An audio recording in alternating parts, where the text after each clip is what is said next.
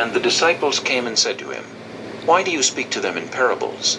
He answered and said to them, "Because it has been given to you to know the mysteries of the kingdom of heaven, but to them it has not been given. For whoever has, to him more will be given, and he will have abundance. But whoever does not have, even what he has will be taken away from him. Therefore I speak to them in parables, because seeing they do not see, and hearing they do not hear, nor do they understand. And in them the prophecy of Isaiah is fulfilled, which says, Hearing you will hear, and shall not understand, and seeing you will see, and not perceive. For the hearts of this people have grown dull, their ears are hard of hearing, and their eyes they have closed, lest they should see with their eyes, and hear with their ears, lest they should understand with their hearts, and turn, so that I should heal them. But blessed are your eyes, for they see, and your ears, for they hear. For assuredly I say to you that many prophets and righteous men desired to see what you see, and did not see it, and to hear what you hear, and did not hear it. Therefore hear the parable of the sower. When anyone hears the word of the kingdom, and does not understand it, then the wicked one comes and snatches away what was sown in his heart. This is he who received seed by the wayside. But he who received the seed on stony places, this is he who hears the word and immediately receives it with joy. Yet he has no root in himself, but endures only for a while. For when tribulation or persecution arises because of the word, immediately he stumbles. Now he who received seed among the thorns is he who hears the word, and the cares of this world and the deceitfulness of riches choke the word, and it becomes unfruitful. But he who receives seed on the good ground is he who hears the word and understands it, who indeed bears fruit and produces, some 100-fold, some 60, some 30. Another parable he put forth to them, saying,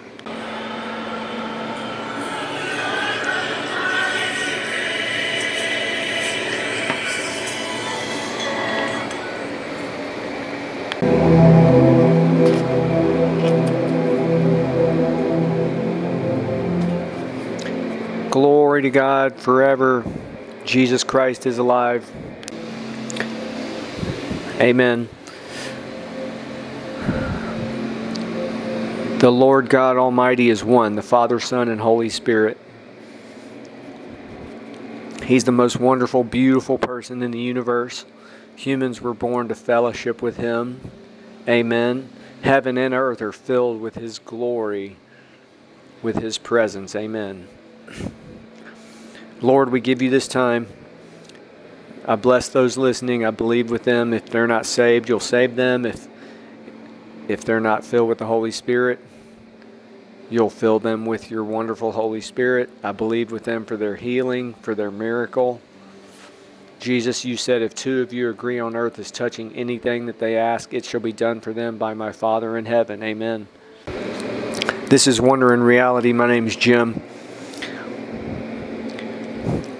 I want to continue with one theme, one thing, the presence of Jesus. His glory and His majesty. That's the answer for every person on the earth, for every believer. And God, okay, let's remember, God Almighty is the Father, Son, and Holy Spirit. They are one.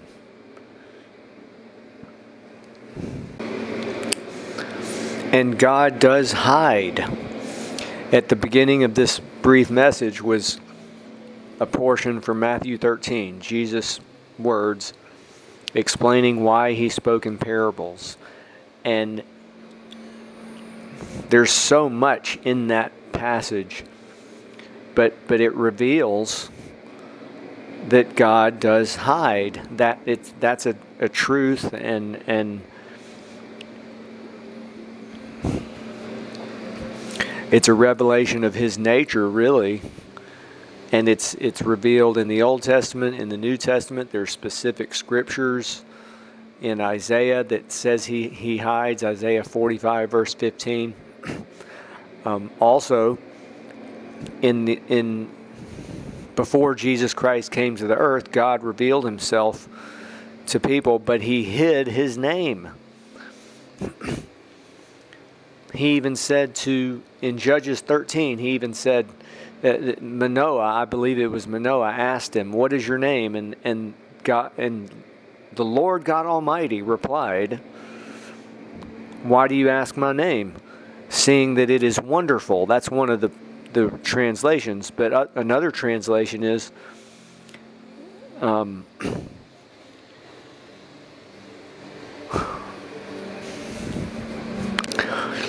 essentially,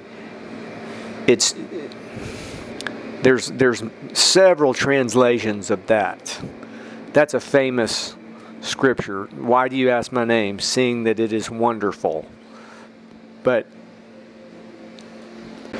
another translation is, it's too wonderful for you to understand.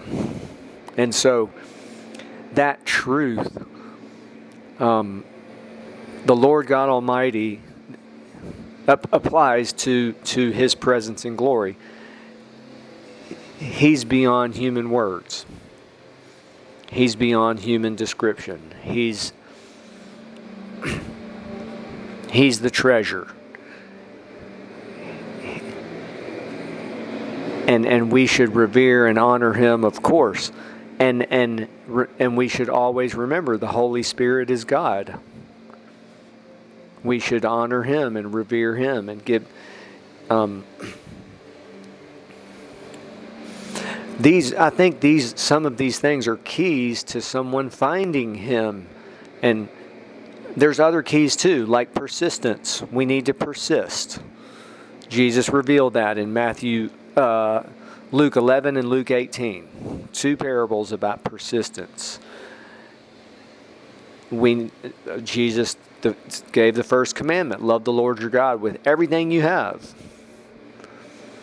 Jeremiah says, you shall seek me, you shall find me, when you search for me with all your heart.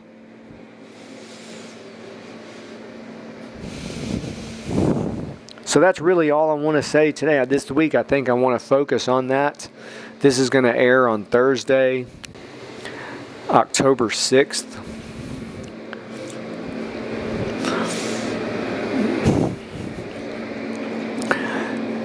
The previous series before this was about, with an emphasis on heaven and hell and on angels.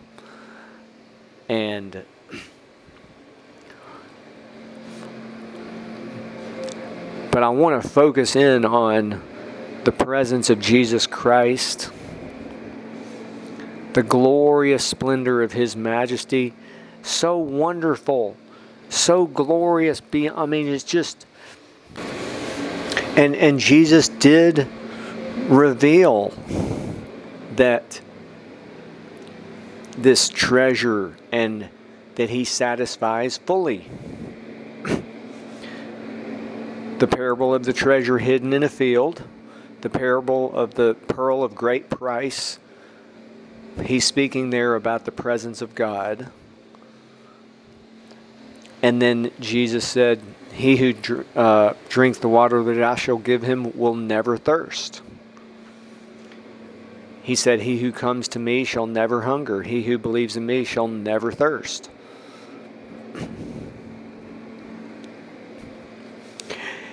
One of His main teachings, in 4 or 5 or even 6 different ways, He spoke about how we need to lose our old nature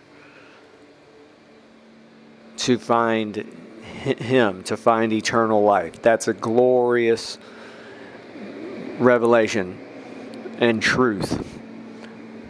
Lose our old nature. He said, he who finds his life will lose it. He who loses his life for my sake shall find it. He said, if anyone comes after me, let him forget himself, take up his cross, and follow me. And then one of the last things He said, if anyone loves his life, he'll lose it. He who hates his life in this life will keep it for eternal life. He said it in all these various different ways. That's how someone can find His presence and glory. And so that's all I want to say. And I want to just finish with this. Our ministry is primarily evangelism. We want people to be saved. And then also we want believers to be filled with the Holy Spirit, receive the baptism of the Holy Spirit, find their ministry. We want to build up believers, build them up in their most holy faith. But the this presence of Jesus, that's every believer has the presence of Jesus, the anointing within their spirit person. Then there's the anointing that can come upon someone. If they develop the presence of Jesus in their spirit person, they go into the phases of knowing God, they can have the anointing come upon them for service. But I want to finish with this one truth. The anointing, the presence of Jesus, someone finding it, it's similar. It's between them and God. No one can give them that. And that's just like salvation. Salvation, we cannot give someone salvation. We can't lay hands on them. We can lay hands on someone for healing. Amen. But we cannot do that for salvation. Why? Because, salvation is the greatest miracle. That's between someone and God.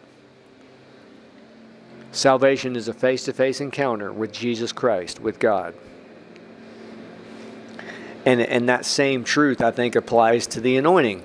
We cannot give that to someone. A great man of God has said that. I've heard him say that several times. He said, I can't give it to you.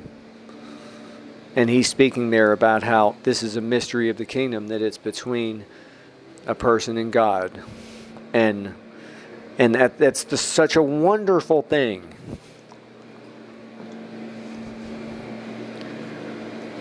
That God's fully available to every person. Amen. Thank you for listening today. Please do visit our website, wonderreality.org. And blessings.